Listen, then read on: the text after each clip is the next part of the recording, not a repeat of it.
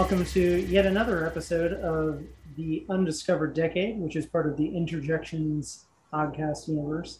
I am very proud that we have made it to 20 episodes already. This is a podcast where we talk about movies from the 1990s, and we're currently in the 19th month, but we had a best of, so we're at July 1991, and this month we're covering a movie that I wanted to present to the rest of us to try and get a little more diversity in our decade. I think that up until this point, there was a bit of diversity lacking. And so I'm pretty sure the director, John Singleton, felt that way as well, which is why he wrote this script and ended up directing it. And it became a big hit and opened up a whole new subgenre of films and everything. So we're going to be talking about Boys in the Hood for July 91. So I don't know if you've come to this, you probably know what the plot is. It follows Cuba Gooding Jr. As a young man named Trey who, as a boy, at least for the first half, he's sent off to live with his father, played by Lawrence Fishburne, and he ends up learning about life in the hood and getting to be friends with a group of other boys as adults, or at least young men, played by Ice Cube and Morris Chestnut. And it's just how they grow up and what they want to be in life, and how the world was in 1991, or at least I believe is it 87, 86? Starts off in 87. Okay. Well, no, I think the movie starts off in like 83. Well, when they're boys. Yeah, when they're kids. 84, and then, okay. So then it skips. day. Yeah, then it skips to. That goes to 91. Right. Yeah, so it starts off when he's a kid, like 83, 84. Yeah. And then jumps ahead. But the transition, like where it jumps, was Ice Cube's character. The younger version of him gets sent to juvie after stealing, and then then it flashes to 7 years later.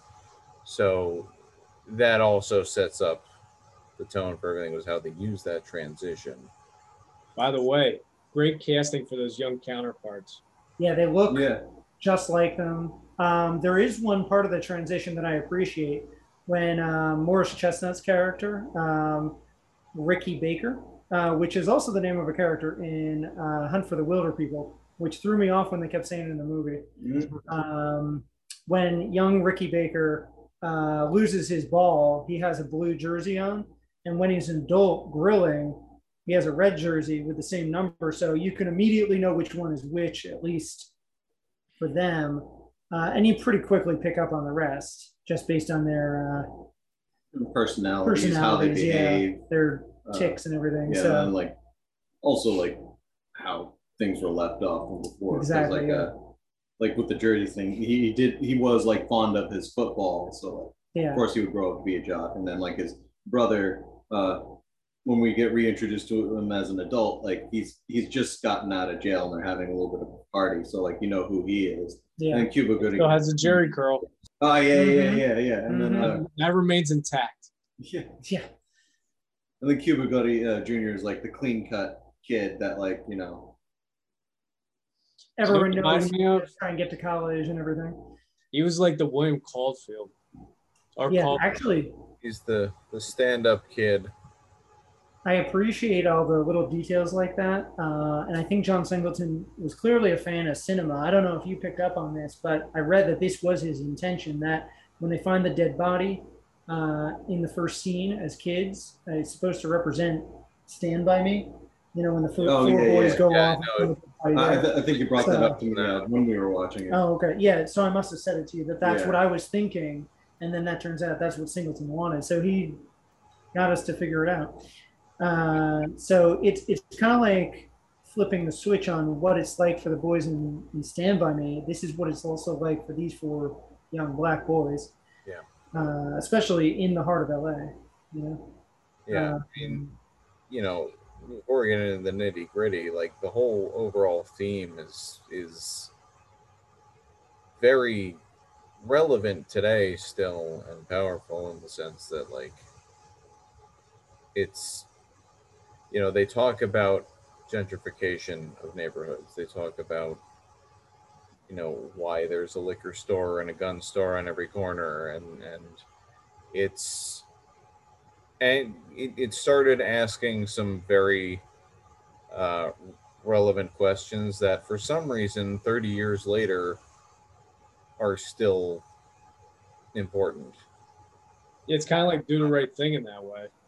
Yeah, I think everyone should see the part where their house gets broken into and they call the police and they're very complacent, nonchalant. Even the black officer who you would think would have a kinship, he doesn't live in that neighborhood, so he doesn't really care what happens there.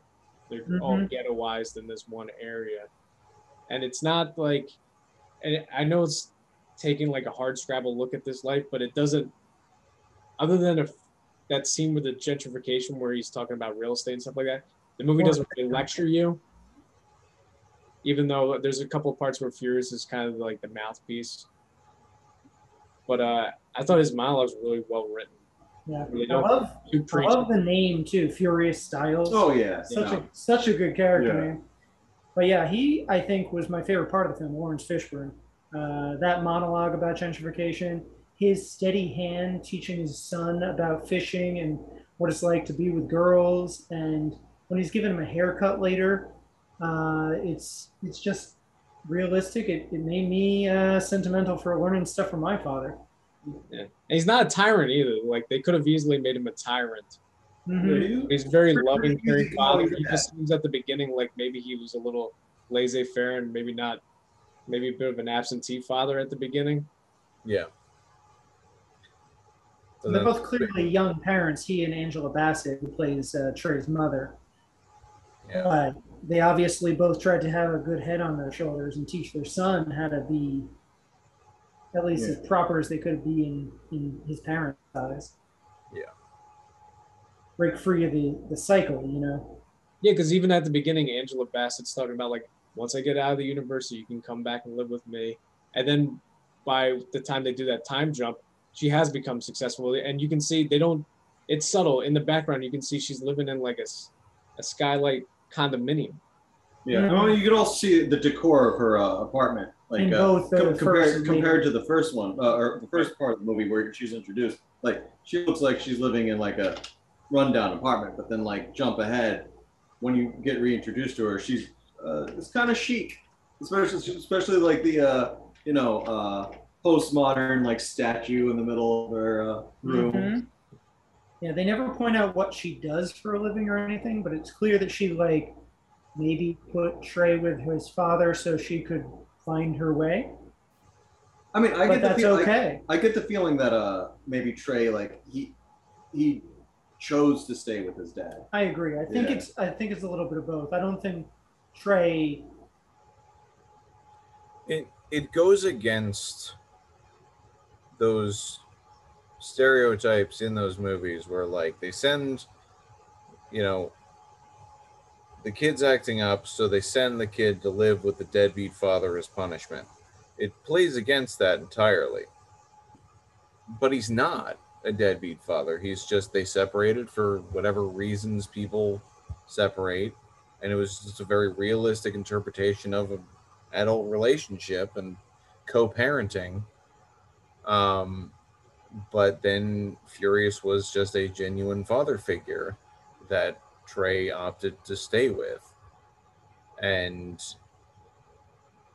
that also sets the tone for the movie, because it's like, it's not just like a typical, boys in the hood type story. It's like, because you see other interpretations of this where it's almost like blaxploitation movies. I think this movie is more like a coming of age story, but a tragedy. Yeah, well, certainly a tragedy. Yeah, it was Stand By Me, but like, it was. There were a lot of parallels to Stand By Me. Which is, a coming of age story. Yeah. But like with certain plot beats too. Mm-hmm. Do you want to talk about the other two guys that are friends with Trey, or Trey himself? I mean, all three of them are fantastic actors, and basically their first film ever. I was gonna say, this is Ice Cube first, right? It's definitely Ice Cube's first. It's definitely Cuba Gooding Jr.'s first. Apparently, when he walked into the audition, he was the first one that showed up. That's how he got the part, according to John Singleton's story. But Morris Chestnut had been a little established, and they're just fantastic right off the bat. Yeah. Yeah. This is a great coronation for Ice Cube's transition in the film. Because obviously, when musicians want to make that transition, they need to pick something. They got to be very delicate about what they pick, so that they can be taken seriously as an actor. So you don't want to pick like an action movie or a comedy. A drama, a heavyweight drama like this is a perfect springboard for that. And his monologue at the end of the movie, not only does it make the film, it's the first thing you see in the trailer. Oh, is it? I didn't watch the trailer. That's... Yeah, when I was looking up more stuff about this on the IMDb page, you look at the trailer, that's like one of the first shots in the trailer. Mm-hmm. Is him talking to Trey on the porch at the end. He's basically saying he's going to be another statistic and he's fine with it. Yeah. That's the thesis of the film. That's what Singleton was going to show. Not that he's fine with it. It's that he's realizing, like, how fucked up it all is. And that he feels helpless in the sense that, like, there's not much that he can do about it. It's got to be a collective...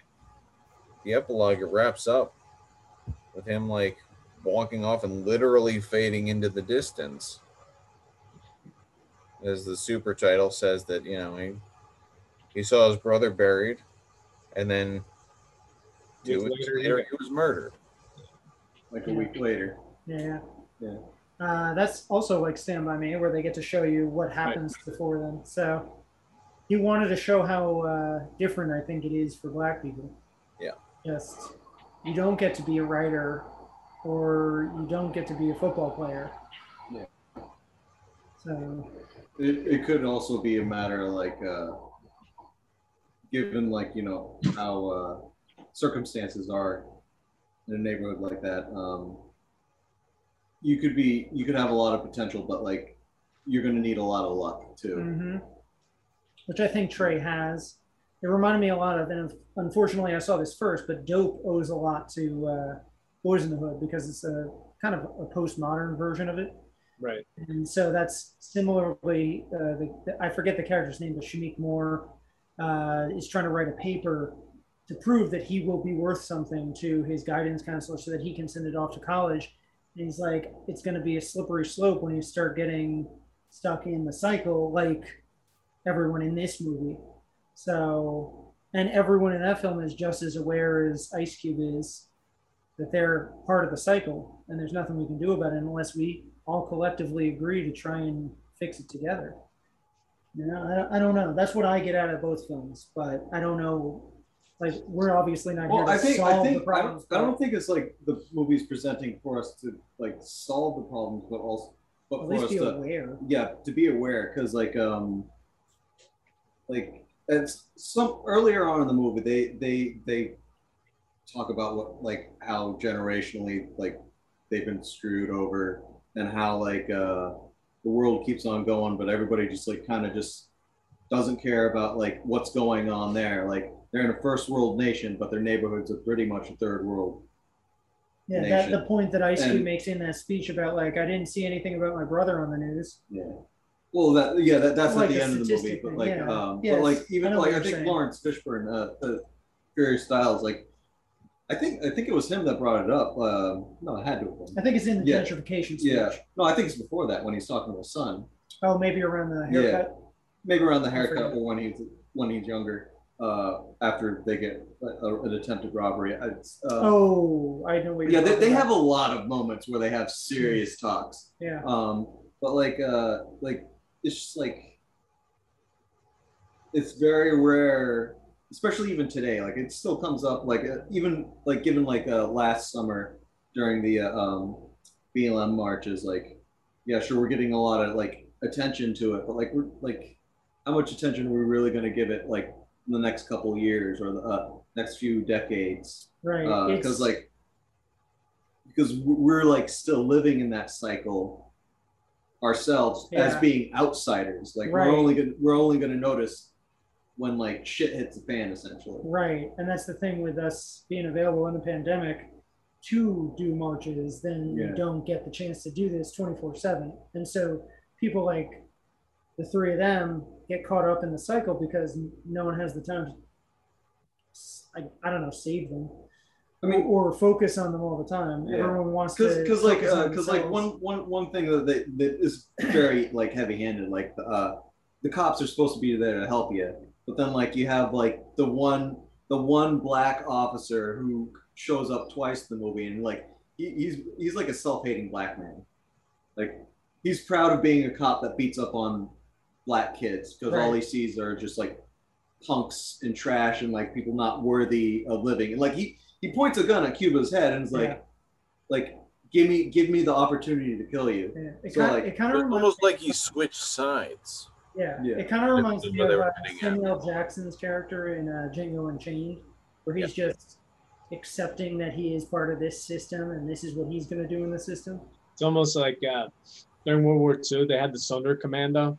Mm-hmm. You know, the Jews that would help the Nazis. Yeah, I've heard about that. Yeah. Yeah, it's Singleton knew someone like that, a person that had become a cop and was self-hating and everything. So a lot of these things really happened, or at least were as close as he could get. Yeah, not a lot of the movie brings any false notes. Yeah. It all feels very authentic. Oh, another thing is like that would probably be like very authentic that I think most people wouldn't even think about because given like how people like stereotypically view like the ghetto, like if like you and your boys have to go and beat up on a guy, like everybody's in it together no matter what. But like towards the end when they go on that revenge killing, go for that like little joyride, so to speak, to find the killers. Before they leave, like Cuba's like invested. He's gonna go, or Trey. He's gonna get revenge. But like during that time while they're driving around, he's like, I guess he comes around. He's like, he can't do it, and like he's let out, and I forget. Doughboy. Yeah, that's why I just looked it up. Yeah, he lets him out without like a fuss. He's just like, yeah, no, I understand, man. He knows. And then even after Ice-T's character like finalizes the like revenge, or exacts the revenge. He's like, yeah, no, it's like a good thing. It's a good thing that you did bail, because like this is gonna haunt you. Like it's fucking with me, and it's only been a few days. Mm-hmm. So it's interesting to see how like that gang mentality that people associate with the ghetto like isn't playing out with these friends. And then on top of that, like most of like the gangster type kids growing up, they'll actually look out for the kids that have like potential and like have the opportunity to get out. They go into that in Dope a little bit. So like I feel like there's an unspoken like level behind Ice Cube's character is like just like, no, you have the opportunity to get out. So like, why would I let you stay in this car or even force you to stay in this car to kill somebody and like drag you down? Yeah, that's like there's also the point that everyone grows up together. There's even the kid that asks Doughboy as he's being put into the car as a young boy, what happened, man? Is the one that shoots Ricky later. He's the one with the shotgun. Oh, yeah. So at least according to the plot and everything, or according to the details Singleton laid out. So, I don't know. It's. Oh, yeah. Also, this whole movie, I was anxiety riddled. Because, like, the intro card was like, they gave the statistics for, like, how many black men die a year. And I'm just like, okay, I already knew what to expect from the movie, but like I thought that just upped the level of anxiety by like tenfold. Like I already knew, but then like when the house gets robbed, I thought Lawrence Fishburne was going to die and he's going to be left without a father. He's going to like move in with Doughboy and Ricky, or you got that one of them's going to die. Uncertainty that comes with living in that area. Yeah, so I get it. He immerses you in that. Yeah. Oh, that's a point I wanted to make. Actually, the immersion of it. He used, I think, such succinct sound editing. There's one detail that I found where apparently he had guns going off at random points so that when they hear backfiring or gunshots, they would really jump because they didn't know when they would come. And I noticed that I heard all the like traffic in the background everywhere. You're on edge. I think that lends itself to have this almost soundtrack of unease. And the chopper. Is it weird that I wasn't phased or didn't even notice the gunshots going off in the background? That's probably how the characters are supposed to feel because it's just white noise to them at that point. Right. You got the helicopters in the background. When I did live in Brooklyn, I did hear a few gunshots, but like even then, like I did was like, oh, okay, all right, and I just want to like. I'm used to it, like, but I was listening for things that might have been like a sound editing. So I was like, man, this is as realistic as possible. I think it's not. They could have shot on a street where gunshots were really going off, but this feels like he was intentional on it. So I looked up what stuff was nominated for Oscars because this was a big deal. John Singleton is the youngest person ever to be nominated for Best Director, but I wanted to look up if any of the sound had gotten in. Nothing, but this screenplay, I mean, they're the best parts too. But I want to praise the sound from this. It's one of the best I think I've ever seen, just because it lays you in there without even noticing. You could see sound. In a film I've ever seen. I cut this. But that is also incredibly impressive. John Singleton's first script, he's just out of USC. He goes in and becomes the youngest Best Director ever nominated. I don't know if the Oscars were trying to push a narrative, but either way, it's well deserved. Yeah. And I believe it lost screenplay to Thelma and Louise. Really? Is that right? Yikes. Is that what I saw? And then I believe he lost director to Jonathan Demme. Silence of the Lambs was okay. It owned 1991, so it's understandable. It also made the most money. Yeah. Of 1991, it was like $56-something million from the $6.5 million budget. Mm-hmm. So, I mean, I guess that goes to establish how even back then, white people were still racist and will go see a white person movie. Oh, he means this made the most capital because this was made very cheaply. This made the most profit. Oh, I thought you the Lambs made more money because like that makes sense. No.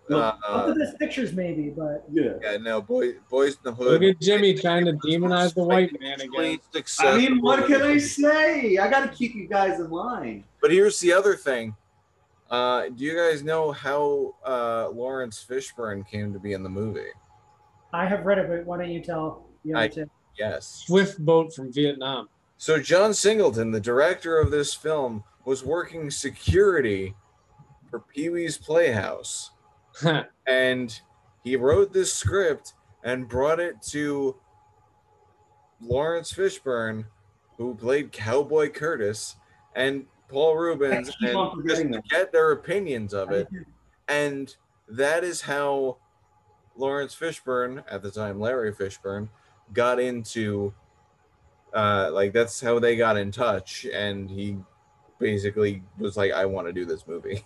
How come the black cop couldn't have been the king of cartoons? Right? Come on. I don't know, man. Zombie was a white guy too, so what are we talking about? Bill Hartman could have been the other white cop. Paul Reubens could have been in there somewhere. Could you imagine if Paul Reubens was in Boys in the Hood? He would have been like the other cop. Yeah. That's the only role he could have played. That it wouldn't have been weird. Well, still wouldn't be weird. That reminds me. the scene with the bad black cop. He while he's pulling over like Cuba Gooding Jr.'s character. How do Cuba Gooding? Trey. When he has him pulled over and like he's like basically about to physically abuse him. Sure. There's a white cop like writing up the ticket, and like you could see him in the background, very visibly, just like uncomfortable and like looking to the side and he's like not even looking at the book. He's like, yeah, I'm gonna write this ticket. Yeah. I don't see anything. Yep. Which is. We didn't mention at all Nia Long, who holds her own against these other actors. She was probably the most established of all of them, and I think she. More so later because of Friday. Yeah, we know her from that, which she works again with Ice Cube. So that was pretty cool. But there was a funny thing of note that I brought up during the film when Trey finally gets with her. Popped into Jimmy's head the scene in Fresh Prince of Bel-Air where Uncle Phil it's like remember to buckle your seatbelt. Yeah, using the driving as a metaphor since it's a family-friendly show. Yeah. And I was like, that's funny you mentioned that because Nia Long is Lisa, Will Smith's girlfriend in the later seasons of Fresh Prince. So that's kind of funny. Yeah. And Will Smith was almost cast as Trey. Well, they were also in America together. Yeah. Yeah, they were. So kind of fun little connections and everything, and funny that popped into Jimmy's head. Oh yeah, but it's like remember to wear your seatbelt. Yeah, I thought that stuff was pretty realistic too. They weren't holding back on the frank conversations about sex. Like his dad knows what's going on. He's not trying to hide it from his dad. They're talking about like, I know we want to get married, but why can't we have sex now? Like you see people. You see them being teenagers and like how their lives are like playing out. This is what teenagers really act like. So, like none of that hokey, luddy-duddy drama bullshit. Yeah. This is real life. Like yeah. Real life in the ghetto. So. I also really appreciated one moment towards the end when Ricky's shot and Trey comes back with Ricky with Doughboy. And Lawrence Fishburne gets out of his car and Nia Long screaming like, what's going on? And Lawrence Fishburne like has this knowing look like, just step away for a second. We're going to figure it out. It'll help if you step back. And she understands, like they don't talk anywhere else in the film really, but they understand each other because they both love Trey. So I thought that was a nice touch. I don't know if that's the two actors or John Singleton knew what to do. I don't know. I liked all the details in this like that. So.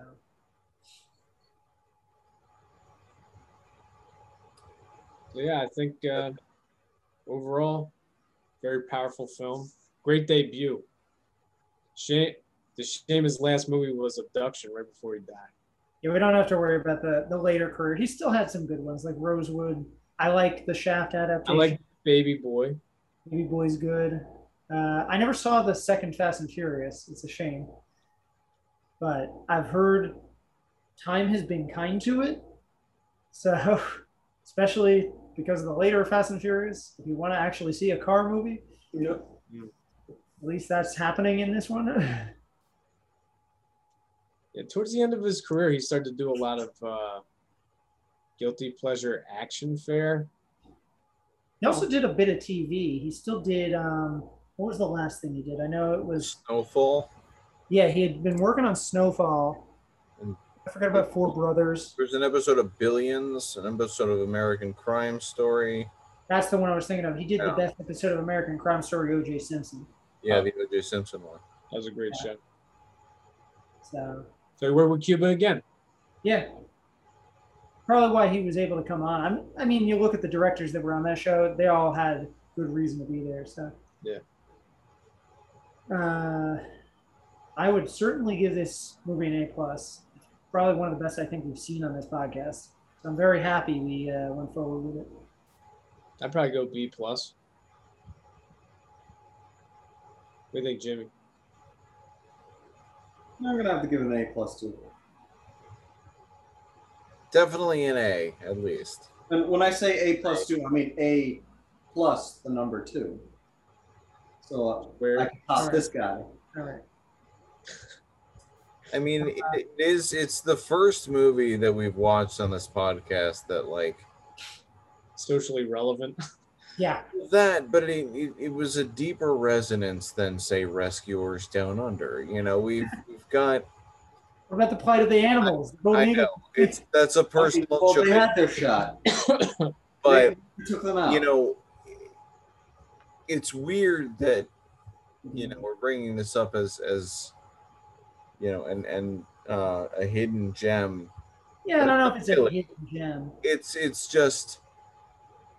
Maybe this is a relevant gem. It's not a hidden gem. It's the fact that like I didn't know about this movie. Right. I think a lot of people already might not have watched it. Right, but part of that was my the movies that I watched growing up. It was not something that was part of our entertainment diet, and this movie is more than entertainment. So I feel like it's something that I'm glad that I watched it now instead of randomly seeing it as an asshole teenager and being like, ha, that's Ice Cube's. I'm pretty sure you wouldn't have been ha. I knew you in high school, buddy. I know. I wouldn't have been ha. Oh my God. But like, this is a rough. I have a deeper appreciation for the subject matter now. And I'm glad that we watched it for this. So. I'm trying to say, and I think I agree, it was the right point in our lives to find an appreciation for it. I feel like if we did watch it at a younger age, maybe we would have found it more relatable because we would have been closer to their age. Sure. Like high school. So I think like me saying that you would have been horrified probably would have been like an understatement considering like now that we're older, like we don't have that like youthful connection. Well, we're furious his age now. Oh yeah, no. Yeah. Relate more to him character. Furious. Yeah. When did you see it, Corey? Because I know you've seen it before. I think maybe 10 years ago. Oh, so I was about 26. Yeah. Okay. Still, in terms of like cultural blind spots, like I hadn't seen Do the Right Thing until like 10 years ago. So a lot of these movies that are coming out around this time from young black filmmakers about their life experience, I hadn't really seen up until that point. So the only empirical evidence I had of that was watching the news. So I didn't really get to hear the voice of budding black filmmakers until I'd seen that, Do the Right Thing, Menace to Society, stuff like that, New Jersey Drive. Right. A lot of those movies came out around this time period. And also, I think gangster rap was on the rise around this time. Well, with NWA right before this. Yeah, Ice-T was relevant back then. Tupac were huge right around this time, or maybe a little after, 92. Yeah. Oh, yeah. So I think it was in the back of my mind, but I was a little young to understand what was going on, for sure. Especially with the snapshot into a world that we wouldn't otherwise be privy to. Yeah, like the Rodney King incident. I heard of it. We were what, 6, 7? Right. Maybe younger even. Yeah. For some of the two younger ones. So it felt like a different world, and I didn't understand why it was happening. When exactly did the Rodney King incident happen? March 91. Okay. So 4 months the before. The verdict might have come down in the summer. That might have been what I was thinking. Yeah, the trial I think happened later, or was it the year after? Because I think that's when I first heard about the incident. Mm-hmm. Well, I was 6 at that point. Right. And so hearing it in hindsight, I was like, why would someone do that? And only as I became an adult, I even heard what happened, and obviously was even more shocked. But I think the first relevant thing that happened to a black person was the O.J. Simpson chase. And I thought, why is this happening now? Why are we focusing on him more than someone else, you know? So I don't know. I think if we'd had people allowed to have a voice earlier, maybe some things would have been more relevant to us younger, you know? I don't know. At least we're seeing it now. Yeah. Yeah. Definitely a worthwhile watch for anyone. You know what's not worthwhile? Problem Child 2. Which also came out this month. Is that a segue? That sounds like a That was a segue. I don't know. I feel like Problem Child 2 was a good movie. I liked it. When I was a kid, We discussed the first one. How do you feel it compares to the first one? I don't really. I think I've only seen the second one. I think I've seen the second one more than the first one, so like I have more of a like nostalgia and attachment to the second one. But this movie, at least the first one had Michael Richards. That was the one memorable part. This one has nothing. Oh, Junior falls in love in this one, I think. There's a little girl who's another problem child. Have you seen it? It was when I was a kid. Okay. I stopped caring about that movie when I saw better content. Like I emptied the trash file. Yeah, let's move on. Don't worry.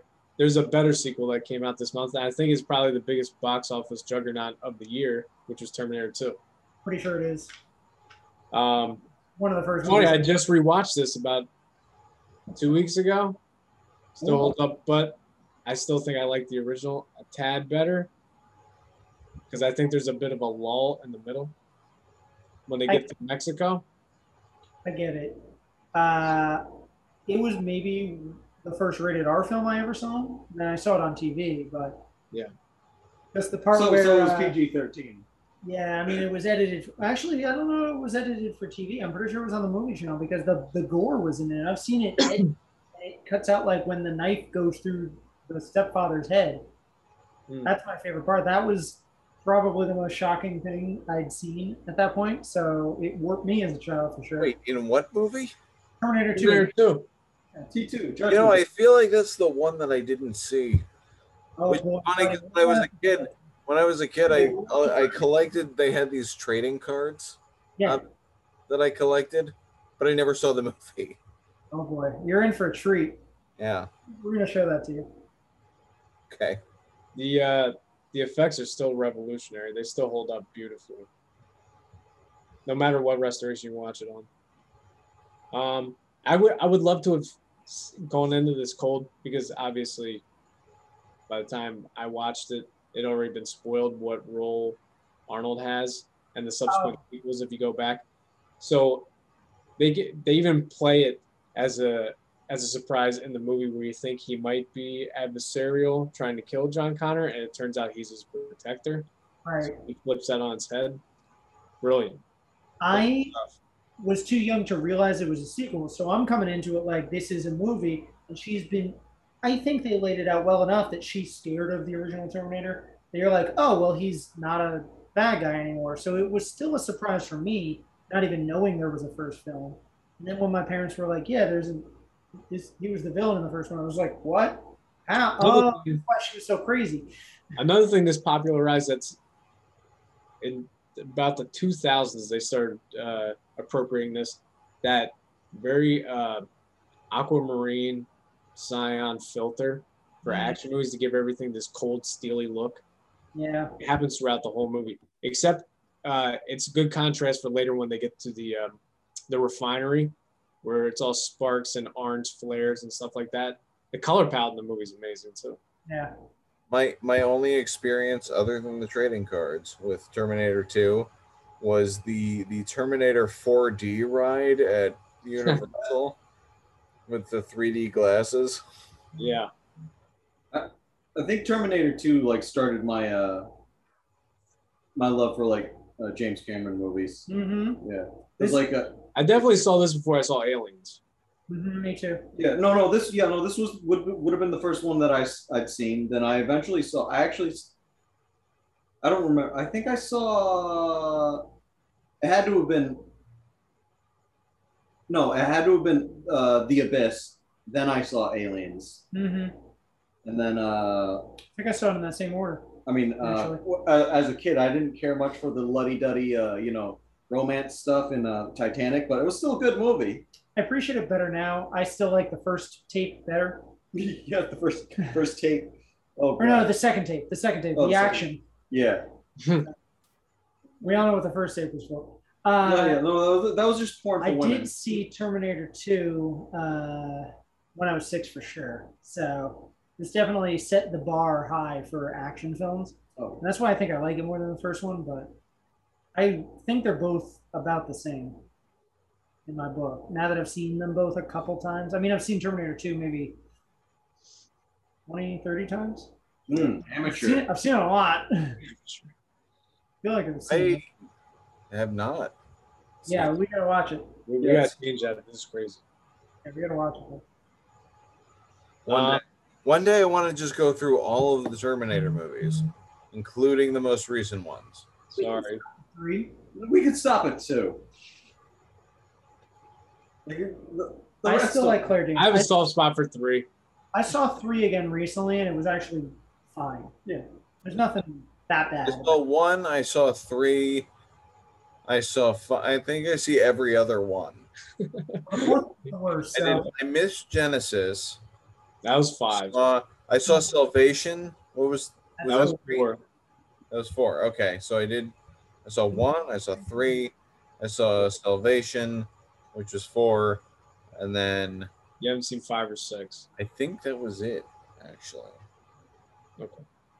Oh yeah, is there a 6? Yeah, Dark Fate is 6. Yeah, I never saw 6. It's like completely erased from my memory. That's terrible. Yeah. It faced a dark fate in your mind. Yeah. It's going to be interesting to see what they do with the Terminator series after Arnold Schwarzenegger's, They should just end it now. They should have ended 3 movies ago. Yeah, it's like they should have ended it when he was governor. That was 03. They tried to with 4. Then he wasn't governor anymore, so they brought it back. Yeah. Anyway. Well, another milestone action, which is playing a killer robot. Speaking of Fast and Furious, the movie that was the predecessor to Fast and Furious, and Fast and Furious kind of stole the template for. Point Break came out. Oh yes. Which is basically Fast and Furious with surfboards. One of the first, it might be the first Catherine Bigelow movie I saw before Near Dark. Never saw Point Break. Never saw it. You've seen the memes though. My interaction with Point Break was the reference that Robert Downey Jr. makes in the first Avengers movie when he calls Thor. He's just like, "Hey, what's up, Point Break?" or whatever. That's it. That's my. Because he looks like a surfer. Yeah, that's my interaction. It's better than the plot description would have you believe. Yeah, it's actually surprisingly good. It is. Surprisingly good for a bad movie. It seems like a bad movie. No. When you're going into it, it's like, this is kind of schlocky, but there's some stuff other films, Baby Driver, have stolen from it. Yeah, the premise is far-fetched, but the action is very stylish. Catherine Bigelow has a really good handle on the choreography of stuff. Keanu Reeves isn't playing his stereotypical himbo that he would be associated with. I don't know. I think actually Gary Busey's actually really good as his partner. Oh yeah. I feel like the best car movie of all time. Bullet. Blues Brothers. That's the best car chase. Yeah. Car chases. Point Break. Bullet is probably the best car movie. Yeah. But yeah, Point Break, surprisingly good despite its campy reputation. I think this was like Harrison Ford's first time trying to vie for an Oscar is regarding Henry. Witness had the buzz. Right. I don't think he got a nomination, if I remember correctly, but then regarding Henry, he was probably going for it. Written by J.J. Abrams. His first credit. It's actually directed by Mike Nichols, who you wouldn't associate with something this schmaltzy. But I think Harrison Ford's performance outshines the movie itself. The movie itself is very corny. It's one of my mom's favorite Harrison Ford performances. Yeah, no, he's legitimately good in the movie. She likes that kind of stuff, though. So yeah, the movie itself doesn't hold up. Bill and Ted's Bogus Journey, another sequel. Actually, this movie, I think this is the best of the three, in my opinion. I think it's got the most creative direction. So it's not a copy and paste redux of the first movie. I agree with that. I watched them back to back with you just last year so that I could see the third one. Still haven't gotten around to the third one, but it hasn't been available on anything, so I couldn't get to it yet. It just fell off. But I feel like because I saw them this way as one big film, and it doesn't miss a step at least if you watch them back to back. So I don't know if I like it better because I like the plot of the first one. I just like the idea of what they do. I think it's good that they don't just do some more historical people. Right. So I think it's a good idea at the very least. And the scene stealer in it, William Sadler as the Grim Reaper. Mm-hmm. He's terrific. Because up until that point, he'd been associated with villain roles because of Die Hard 2 and stuff like that. Yeah. One of the weakest excuses for a comedy came out this month. Sad reunion for Gene Wilder and Richard Pryor. It's called Another View. The last film they ever did together. Richard Pryor is visibly ill during most of the film. Oh, that sucks. I tried to rewatch it again just to see if my memory was tainted, but it's an awful movie. I think they only did it just for like reunion's sake. Like, hey, let's do one more before I can't do any more, before I get too sick. But the script is atrocious. Actually, an underrated Mel Brooks movie, which isn't a spoof, Life Stinks, came out this month. That's not a spoof? No. It's kind of a spoof of Preston Sturges movies, but no movie in particular. Okay. But it has a lot of the stuff that you would associate with Mel Brooks. There's a musical number. There's a song and dance number. There's a lot of slapstick, a lot of screwball comedy. But there's some social relevance, too, about the homeless epidemic. But it doesn't bog the movie down.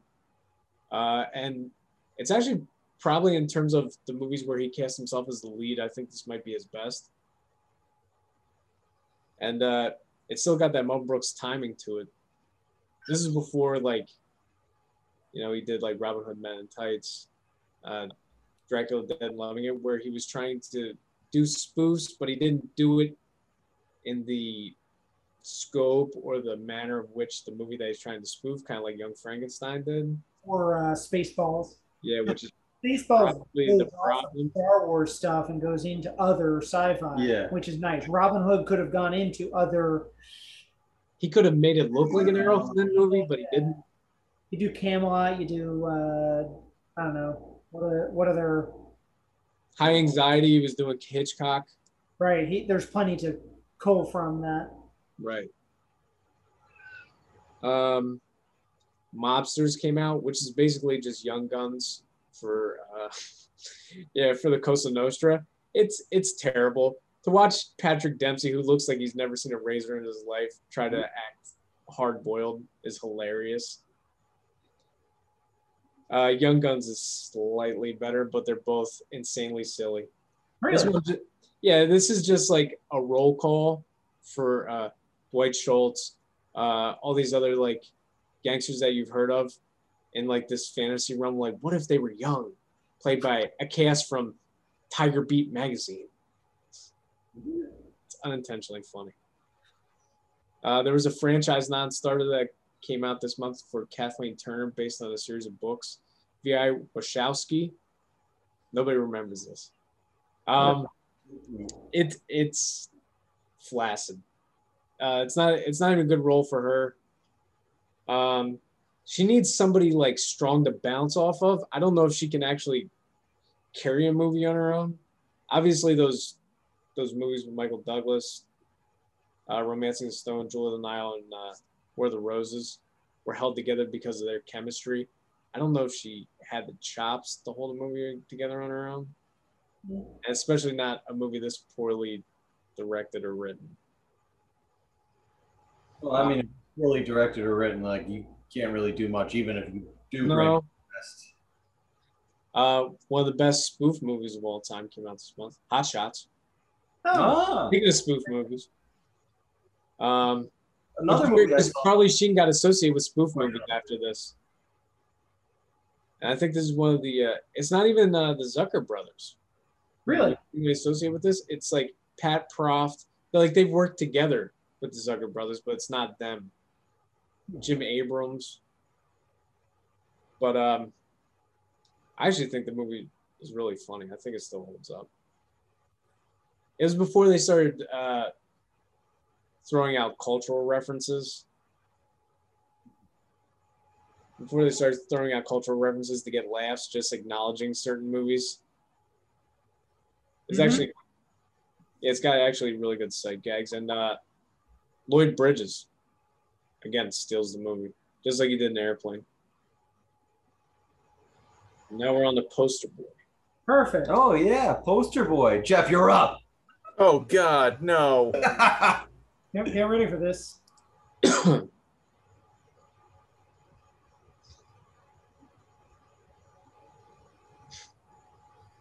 All right, buddy. Okay. Yeah, there's So gonna much be a blurred couple out. of non-spoilers here, Jeff. So it does not end with the title. I'm going to ask you who that is. Who that is. Okay. If you could Which one, on the hockey stick or holding the hockey stick? Okay. I Listen, don't know what we're all talking stealing about. my thunder. You had the last section. This is me. All right. So we got a white background with a fucking splotchy purple thing because Tristan blurred out the image. Harold and the Purple Crayon went over there. Right, Harold and the Purple Mush cover. A blank production. There's a guy in a tan Carhartt type jacket and a scarf holding a hockey stick, and tied to the hockey stick is someone sort of hog-tied like they would be brought to a tribal roast. And we're trying to see, they're hanging upside down. We're trying to see who that is. Yeah, I didn't blur out their face because I don't think you're going to know I who it can't make out the face, but it looks like Diane Keaton. is. It is. Yeah, It's who it was. They're a kid at this point, so Diane like Keaton grown up, like with very small. I've seen this short hair. I don't Now remember. the guy. Andy Hall isn't escaping this time. I'm assuming the guy is either Tom Hanks or Colin. What's his name? He used to host a late night show. Ferguson? No, Colin Quinn? Colin Quinn.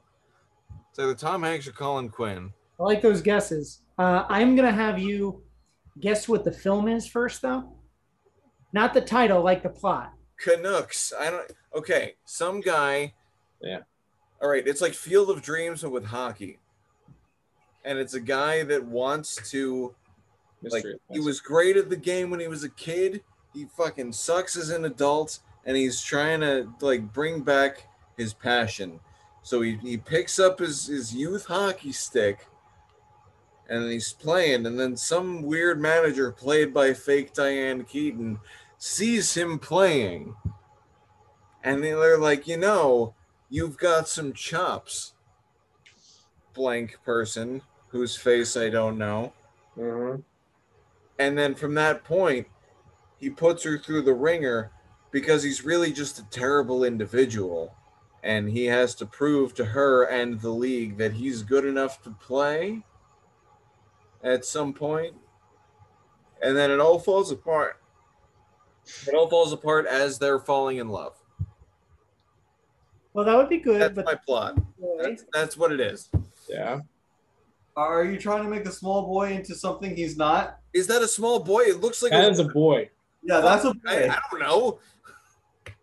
So you just Okay, all right. Well, then hang on. child, you pedophile. No. All right, I'm going to redo this then. It's a guy who's trying to get his stepson to play hockey because he was passionate about the sport as a child, and he wants his kid to be in on it, and the kid's just like this super proper prep school dork that doesn't want to do athleticism at all. Or he's nodding. Well, he's got the relationship right. Yeah. Hey, I'm gonna move. We need a scoring system. I need like a little thing popping up in the corner here. I'll get it. I'll get you. Okay, season 3. You faked us out with that at the end of the year. You get to actually do it this time. Don't worry, I got something planned. So here is the tagline. I'm gonna open those both up at once. They're the best of friends, and they have the scars to prove it. Doesn't tell you anything. Child abuse. That's horrible tagline. So you got pretty close to the plot, right? I would say. You got the relationship right, but not the plot. Yeah.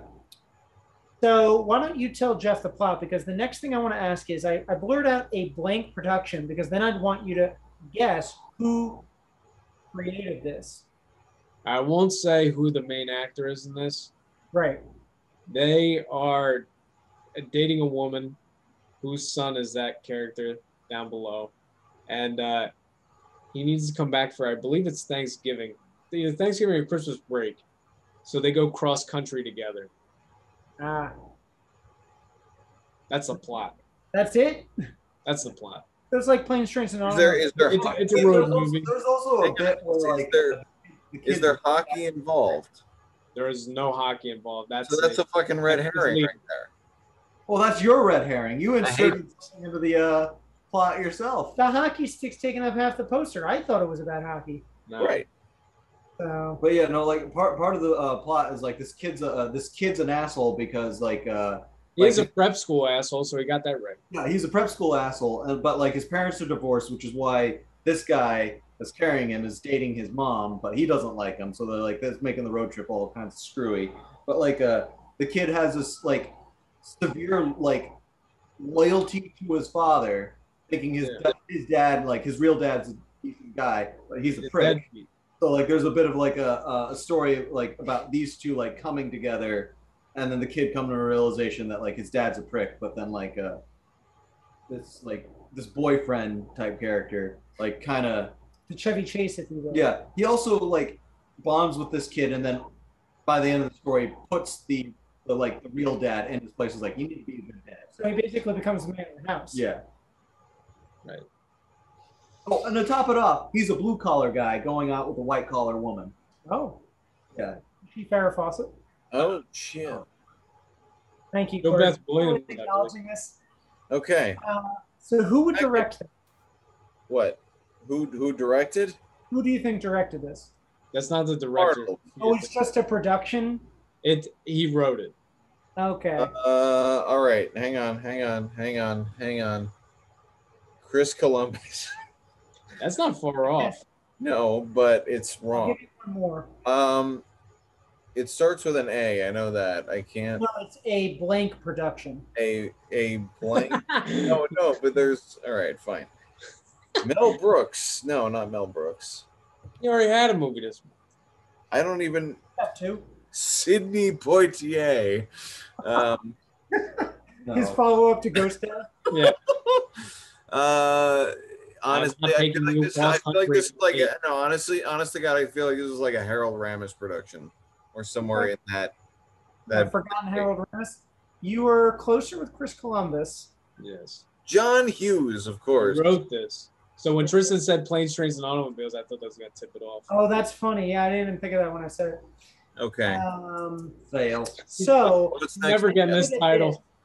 You're never gonna get the title. It's similar to that Sly Stallone poster we gave you. Where first thing was gonna be Stepdad, but that's not the case. It's a prequel to Stepdad. It's his name, right? I assume. Yes. Yeah. So this isn't really gonna do much, but I always. John Hughes is The Road. What happens when you go out to dinner and both of you pay for your separate? Going Dutch. What the? Yeah. Okay, so that wasn't really going to be part of the game because it's like Oscar, you're never going to get it. Okay.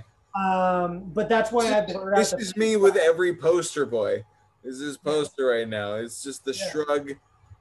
It's not even a shrug. He's barely leaning. He's not even shrugging. I blurred out the face last so that you could have two more guesses besides obviously Colin Quinn and Tom Hanks. Okay, Colin Quinn, Tom Hanks. Hang on. I want to throw in a guess.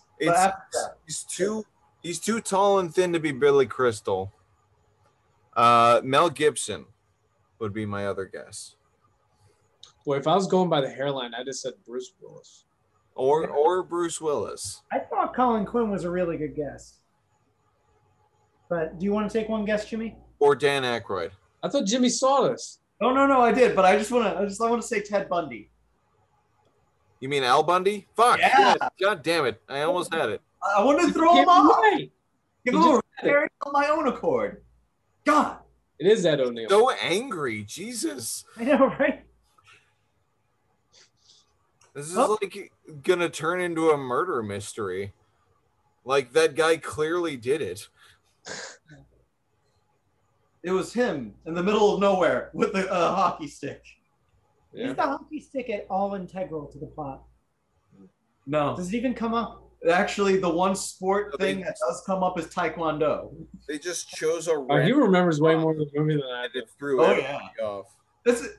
I've seen it like twice. G. Daly was in it. It's a good movie. He does the voice of Tommy Pickles. Oh. Like the only scene I remember is them. There's a scene where they're begging on the side of the road, looking pathetic. He's teaching him how to look pathetic. And then there's another scene where they're with hookers. And the hooker's trying to get his ring off. And squirts like hand lotion into his mouth. It's the whole movie's just okay. Misfire. Oh well. It's funny. Ed O'Neill had a story about this. He was like, you know what's weird about this? He was like, he was on Letterman and he was talking about his relationship with John Hughes. He's like, during production and before production, I was getting calls from John Hughes every day with suggestions, how excited he was about the movie. Movie came out, tanked.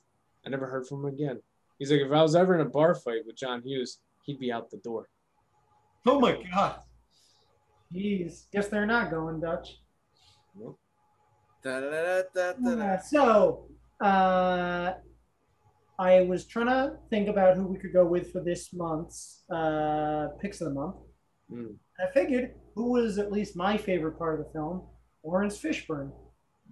I know we've now seen two of his films for the podcast because we also saw King of New York, but what are all of our favorite Lawrence Fishburne films? Apocalypse Now.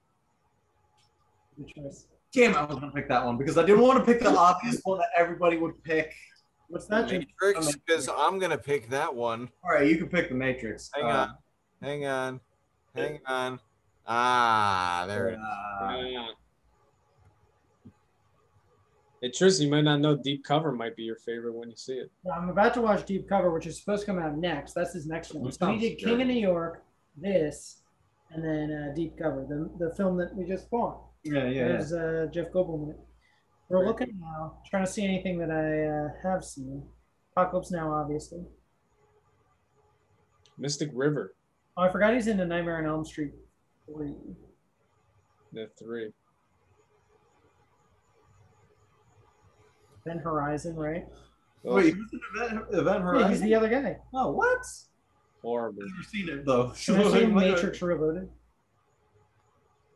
I love The Matrix Reloaded and Revolutions. I love all of the Matrices. Why? Because I was a nerdy techno goth kid in high school. Yeah, you were a little bit, yeah. Yeah. No, I genuinely looked into wearing a fucking Neo trench coat into school. Oh, yeah, but then bad taste back then. After the trench coat mafia, bad taste. Yeah. So I don't want to take ones that we've already said. I think by now, this is probably my favorite thing he's done. But I'm going to go with one we may have forgotten. It's 10 years old this year. Contagion. An ensemble cast. Kind of forgotten after Kate Winslet and Jude Law and Jennifer L. He was also in Predators. I like him in Predators. He was the crazy guy. I always forget about Predators. And he's back in the jungle of Predators.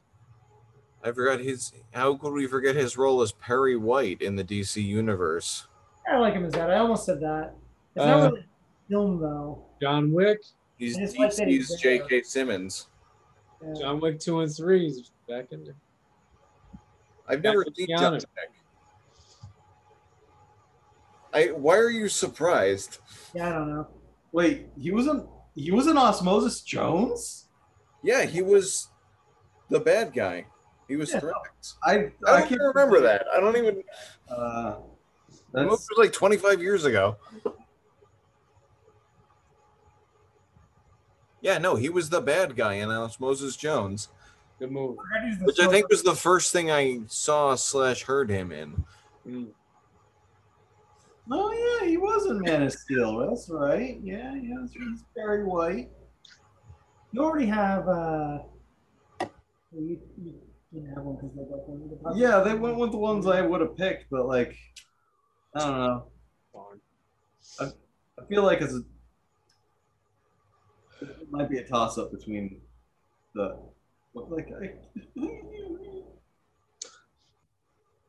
It's tougher than I thought it would be. Yeah, no, yeah, it is. How about Cooper Gooding Jr.?